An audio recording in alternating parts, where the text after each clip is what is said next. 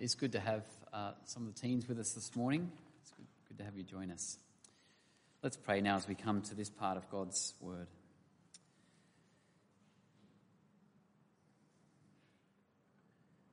Our Father, we thank you that as our Father, you allow us to hear your voice, and you want us to hear your voice, a voice that's kind and gracious and good for us.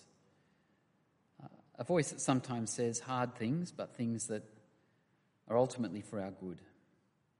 And so we pray that we'd trust you enough this morning to listen well and to be those who go changed from what we hear. And we ask in Jesus' name, Amen. Well, in 1990, at the end of the Soviet Union's tight control of Mongolia, missionaries with Bibles arrived into the country, and by 1995 there were 2,000 believers. By 2001 there were 10,000 believers. By 2004 there were 30 to 40,000 believers, which is about when we arrived. It was an exciting time for us to live there, in some ways resembling the book of Acts, playing out right before our eyes. Many of the first generation missionaries were handing over to second generation missionaries, and also to mature Mongolian believers who developed in that time. There were many lives being turned around, sometimes gradually, sometimes really dramatically.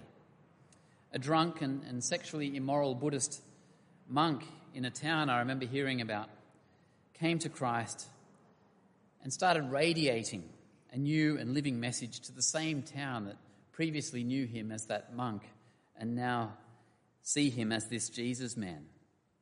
The church has prayed big prayers, heartfelt prayers for God's salvation, that it would spread to unreached parts of the country, into new spiritual dark areas, into their parliament and into universities, into neighbouring closed countries. It was like Acts 19 that we just read some of, where Paul's gospel is causing a stir and turning lives and whole cities upside down. The governors are worried about rioting and the problem that might cause from the Roman authorities. But it was also like the Corinthian church with its problems. And so you had stories of the country pastor who sleeps with one of his youthful apprentices, or he organises for the offertory just to come straight to him and he'll take care of it. Or the immature city pastor corrupted by foreign church funds to purchase his new house and four-wheel drive. The elders' adoption of dictatorial communist leadership styles by default, rather than the model Christ would actually have them use. So what model did Christ, the head of the church, intend for his international church, as we've seen it in the book of Acts, internationalize? How should church leaders look? And in this chapter, Paul gives here a leadership masterclass. When I was learning to fly aeroplanes, the instructor taught me very early on, with two of us in the cockpit, it's really important that both of us are crystal clear about who's actually responsible at any time for flying the plane. And so the protocol was, the captain would normally say handing over, and then the other, that would be me, the student would say taking over. He knows and I know who's flying the plane. Well, having been a dominant voice in the Ephesian church, Paul makes it clear to the elders that the humans responsible for the church in Ephesus were the elders standing in front of him. And he's saying, handing over. And as Paul hands over, he says, remember my example. And he'll also tell them some things to do. So we'll see description followed by prescription. Firstly, how should Christian leaders look? We see Paul's model of humility, tears, testings, and his teaching. Without a hint of boasting, Paul points to the Spirit's work in him as an example for others. His humility, his tears, his testing. And as we enter, you might ask, well, what's Paul's life got to do with leadership? Why does he speak so much of his life? I don't know if you've heard of this principle, but the 3 C's principle in Christian ministry is a valuable one, where we have conviction and character and competence in that order. So what people believe about Jesus and the gospel will make them fitting or otherwise for Christian leadership. But what their character as well is like, and if that fits with what they believe. And then thirdly, after that comes competence and skills and gifting, so that the person who might just shine isn't necessarily the best leader. Well, plenty of convictions and character are coming out of Paul's description of the way he sought to live.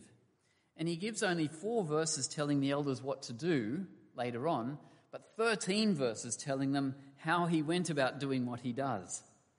And so he reveals so much of his convictions and his character for those who are very aware also of his competence.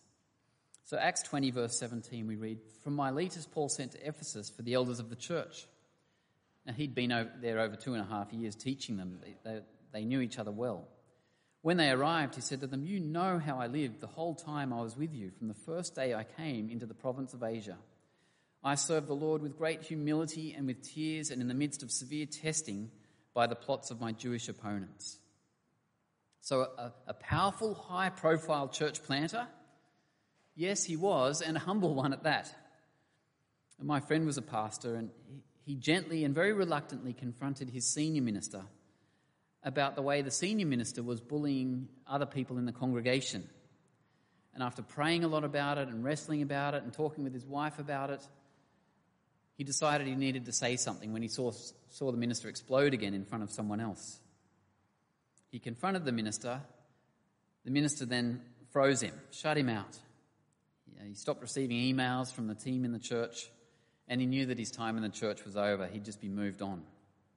And so he was. Paul served the Lord with great authority, but also with a level of humility, and it's a beautiful trait. So often when I see a potential conflict, you just see humility diluted. And you think, oh, I'm so pleased, Holy Spirit, that you've brought humility into this group of people. Paul served the Lord with humility. And what's going on with the tears? You may have noticed in the reading there were tears in verse 19, tears again in verse 31, and then much weeping in verse 37. Are these tears of joy? Are they tears that come through walking with people through persecution? Well, perhaps these things and more, but tears tend to flow when people care deeply for each other. Paul obviously loved people, and people obviously loved Paul back. In Romans 16, he mentions about 30-something names and he'd never been to Rome. Men and women and co-workers and fellow servants of Christ. But if you turn to the end of this chapter, verse 36, you can see where the affection for Paul is striking. When Paul had finished speaking, he knelt down with them all and prayed. They all wept as they embraced him and kissed him. What grieved them most was his statement that they would never see his face again.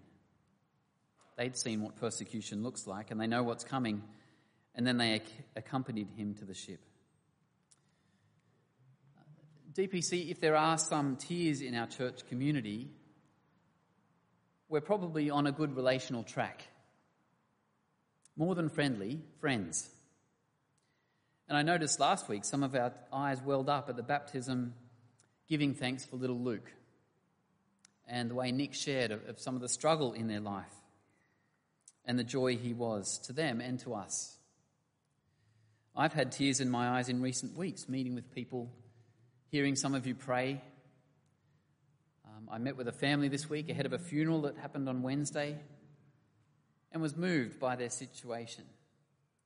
Jesus and his people reach our hearts. Now, maybe I'm soft, maybe many of us are, and maybe that's exactly the way the Spirit leads us to be. I mean, Toy Story gets me going, I should admit. You got a friend in me, that just chokes me up. But it didn't used to choke me up. I don't know, I guess I'm getting softer, maybe that's aging as well, but I take it it's the Spirit's work that just gives me a concern for people. Soft hearts moved and affected by each other's lives. That's what the Holy Spirit does. And so tears often flow between friends. And so we've seen humility, tears. What about Paul's severe testing he mentions in verse 19? He's not just referring to a rough article in the Sydney Morning Herald or some nasty Facebook comments. So far in Acts, Paul has been beaten and pelted with large stones so badly they thought he was dead and the job was finished. He was flogged, he's been chained in dirty prisons with his open wounds. Paul doesn't know how much longer he's got left. If this is 52, 53 AD, Paul has about 12 years until his execution. And so this isn't unrealistic concern that he has or that others have for him. But all of this to say, Christian leaders, you might be emboldened when you realise that fear and temptation to pull back a bit in your vocation as being salt and light in the world. Well, the temptation was far greater for Paul, I take it, than it will be for most of us. And so I wonder what it would be like for some of us to turn up the dial on our individual and our corporate boldness. And should we suffer for it, well, we just join the likes of Jesus and Paul before us. Yes, Paul was a great and forceful preacher and church planter. He was bold for Christ, but oh, how he also suffered. This is written to inspire the same spirit in us. Humility, tears, testings. But Paul also points to his teaching. You'd think from reading chapter 19 that more amazing miracles and spiritual power encounters, or perhaps some church planting strategies, might be mentioned by Paul as the way for the church really to focus on what to do next. But from verse 20, notice the flood of word-related verbs. Paul preached and taught, verse 21. He declared, verse 22. He testified, verse 24. He proclaimed, verse 27. And what's his message? Well, whatever was helpful for the church, even if uncomfortable, verse 20. So he's had 2.5 years with them, many things. He taught them of the importance of turning to God in repentance and having faith in our Lord Jesus, verse 21. He told them all about the good news of God's grace, I take it centrally, verse 24. But with 2.5 years, the whole will of God, he had time to seek to explain all kinds of things that come through in Scripture. He didn't get obsessed, it seems, with, well, this is pre-denominational, isn't it? But denominationalism. He didn't put the gospel aside to focus only on social justice or political agendas, but God's words centering on the gospel of grace. Paul's gospel of grace brought appreciative tears from some, and that same gospel of grace brought stones and floggings from others. Paul explains how this happens in Corinthians. He says, "For we are to God the pleasing aroma of Christ among those who are being saved and those who are perishing. To the one we are an aroma that brings death, to the other an aroma that brings life." One message, but two extreme reactions. And so to proud hearts, the call to repent is repulsive, it's offensive. Sinfulness knows very well how to defend itself. But for hearts humbled through your prayers and the Spirit's softening work, your boldness with the gospel gives them the key, and they realise they need Jesus, the word on your lips. Now, some of you might rightly say, well, this is all right in church and in theory. But David, in my world, this isn't easy. I wrestle with how to be bold in different circumstances. I personally have some different, I feel I have great license, but I also have different circumstances I wrestle with. So in church, I feel I can be very direct. Meat and veg for the people ready to hear God's word. A wholesome meal, I hope. At a funeral last week, I worked harder to be persuasive in directness, combining small serves of directness with more palatable goodwill in an attempt to be winsome and to respect the occasion to which I'd been invited. Some of you work in schools, some in hospitals, where boldness will look different again. Taking opportunities, but not being opportunistic against the wills of a trapped audience in a school or in a hospital bed. We might need to listen for a few hours to a friend or to have meals and some fun with them before they genuinely welcome your 5 minutes of boldness. The question we pray and wrestle over is to how to be wise and how to be bold in our situation. That's a great prayer to have and to keep wrestling with. And so we've seen humility, tears, testing, and bold teaching. And now Paul opens his heart to show what is driving him in all of this. These are such inspiring verses, verse 22. And now, compelled by the Spirit, I'm going to Jerusalem. And you know what Jerusalem means for the prophets and for Jesus before him? Not knowing what will happen to me there. I only know that in every city the Holy Spirit warns me that prison and hardships are facing me. Notice the same Holy Spirit who is saying, "Go that way, Paul," in verse 22, warns Paul of what is ahead of him there in verse 23. I take it the Spirit here is giving Paul the dignity of knowing what is ahead as part of him choosing to go there. Like a parent explaining to her child the pain following a necessary operation. Verse 24, however, I consider my life worth nothing to me. My only aim is to finish the race and complete the task the Lord Jesus has given me, the task of testifying to the good news of God's grace. My life worth nothing to me? He's not saying his life is rubbish. He's saying his life is not his own. Nothing to me. My life is best used when used in service of my King.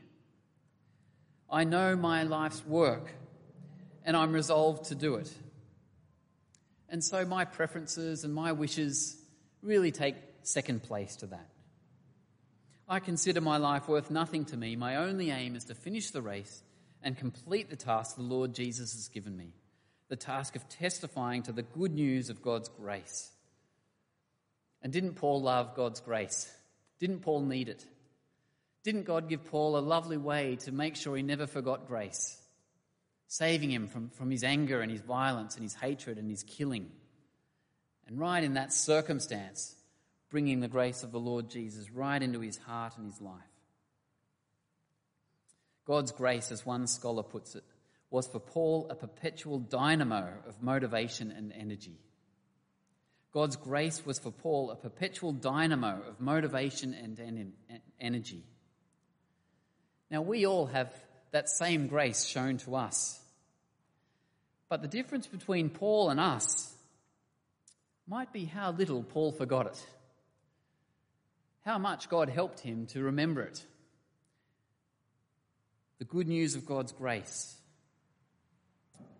I wonder if you know people who are really driven by God's grace and they do extraordinary things. I think I see that all around our church all the time. But sometimes you see something extraordinary. 20 years ago, I heard of missionaries going to contaminated towns around Chernobyl to share the gospel. And these were missionary teams going to these places. Why on earth would they do that? Well, they were going because they had no access to the gospel there. Was it risky? It was very risky. They got sick. Were there 100 reasons not to go? Probably more. Did they go? Yes, they did. Shocking? Yes, it is.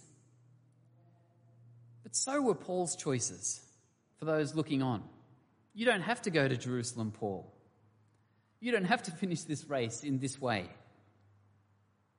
But the Spirit dwelling in Paul is the Spirit dwelling in us, who can overwhelm our strong instincts even for survival. The Spirit can overwhelm our insistence upon comfort, an accumulation, or a slavish concern for what other people think. I consider my life worth nothing to me. My only aim is to... I wonder how you finish that sentence. Paul was given his vocation directly by Jesus. He was the apostle to the Gentiles and lived accordingly. I wonder if you have a sense of your vocation, your calling. It's a word we get a bit nervous about in evangelical Sydney circles. Do we have a calling? But one I think we need to think about and we benefit from. How might God use you if you were to imagine your most fruitful self in 1 year, 5 years, 10 years?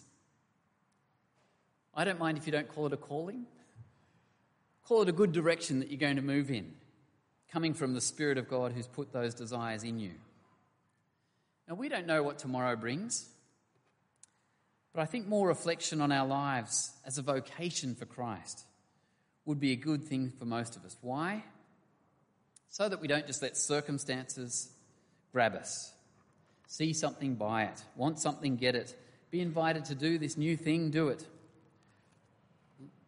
A bit like kids in a lolly shop. Just the next thing just grabs our attention. Or a boat without a rudder. We've got the motor going, but we're just not sure where we're going, as a Christian even.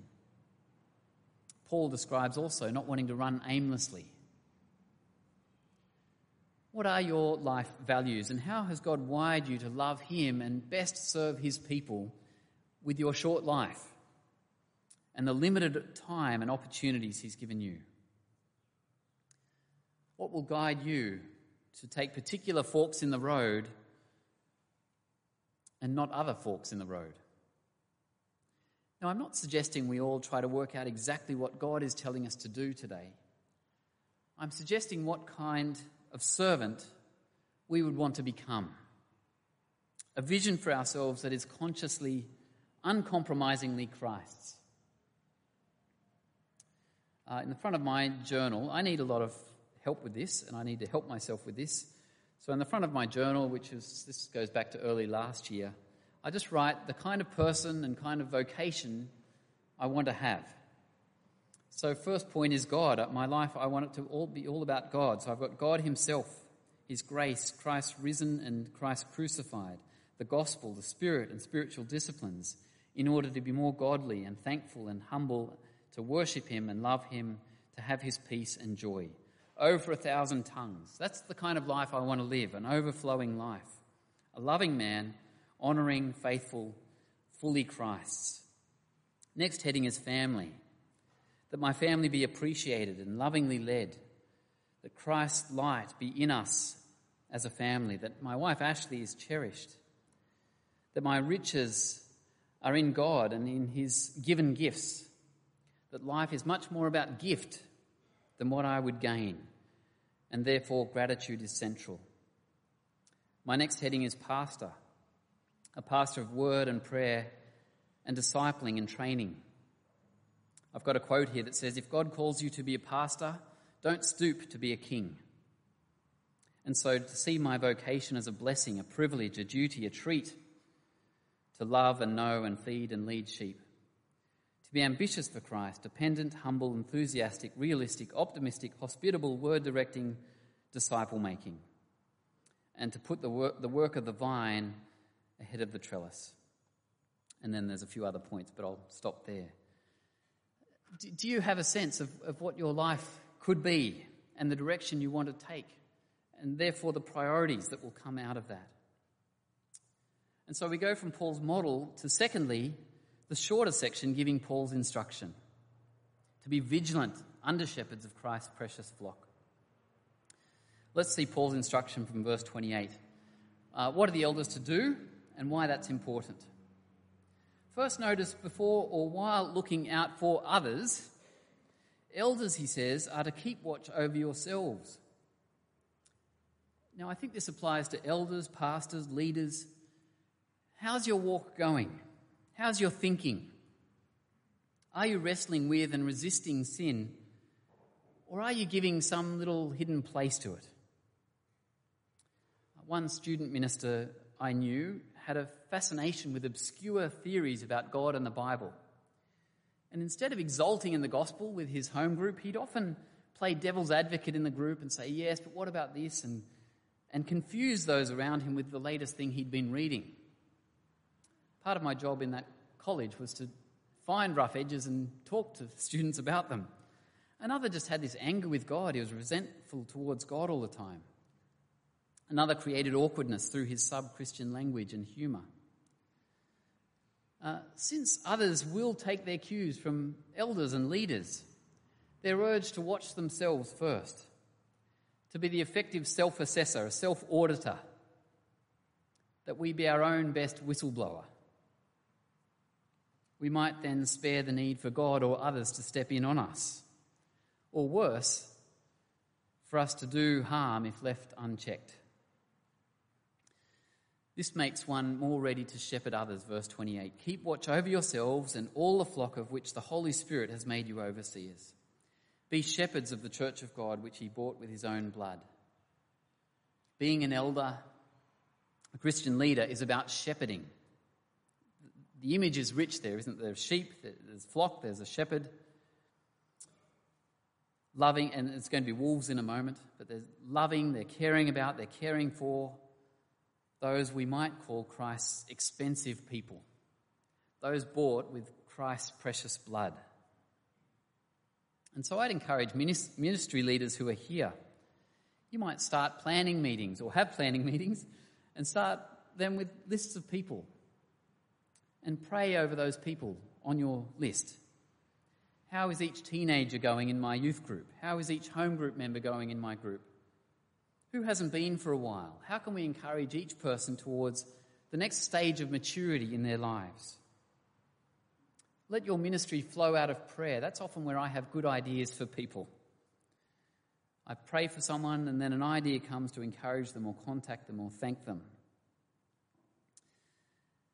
And I don't know about you, but all of this makes me feel very inadequate because I don't do this very well at all. And so we pray. And God already knows we need him. And verse 32 points us again to the word of God's grace. Who is worthy to look after Christ's flock? The word of God's grace leads us in this direction.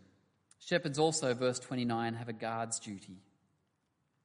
And he says what we're to be guarded from. In his context, it was this: I know that after I leave, savage wolves will come in among you and will not spare the flock. You can read about them in 1 John or 2 Peter as well, talks about these kinds of teachers. Even from your own number.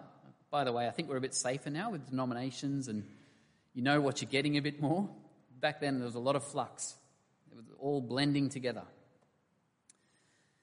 But even from your own number, men will arise and distort the truth in order to draw away disciples after them. So be on your guard. Remember that for 3 years I never stopped warning each of you, night and day, with tears. Well, there's the cause for some of Paul's tears, warning sheep of the danger wolves pose. And so without vigilance, our denominations, our congregations, our colleges and our boards of Christian organisations will slip. And slippage is always in a downwards direction. I remember interviewing some school principals for a Christian school as part of a panel. All of them had excellent qualifications, good experience, enthusiasm for education. But one of my roles on that panel was to try to find out where people stood with the gospel. I started asking fairly general questions and I got more and more specific. In the end, I'm bowling underarm, trying to get them to say something about Jesus or the gospel. These potential principals could have gone on to determine if and how tens of thousands of children are going to hear the message of Jesus. So easy just to slip. And so too at church. Elders approve all the roles, the teaching roles around the church because it matters. Never with a heavy hand, but also always carefully.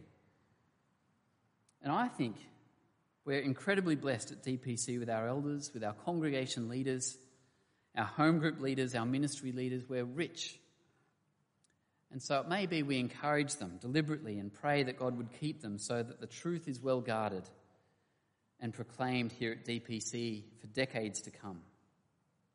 That we would avoid shrinking back with good news that both offends but also saves. Well, let's pray.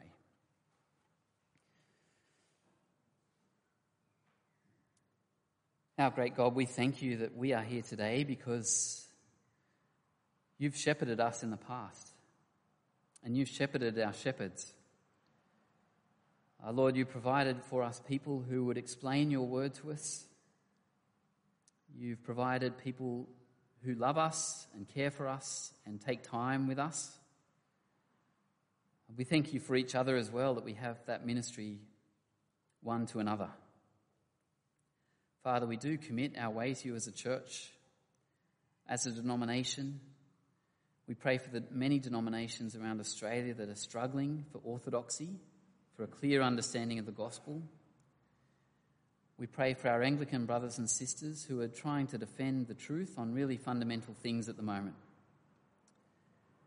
And Father, we pray that here at DPC you would help us to be really deliberate about holding on to the truth, to be humble before each other and ready to be corrected. Father, that we'd have a deep love for each other, that there would be tears among us and a deep sharing of lives in the wonder and the grace of the gospel. And we pray these things in Jesus' name. Amen.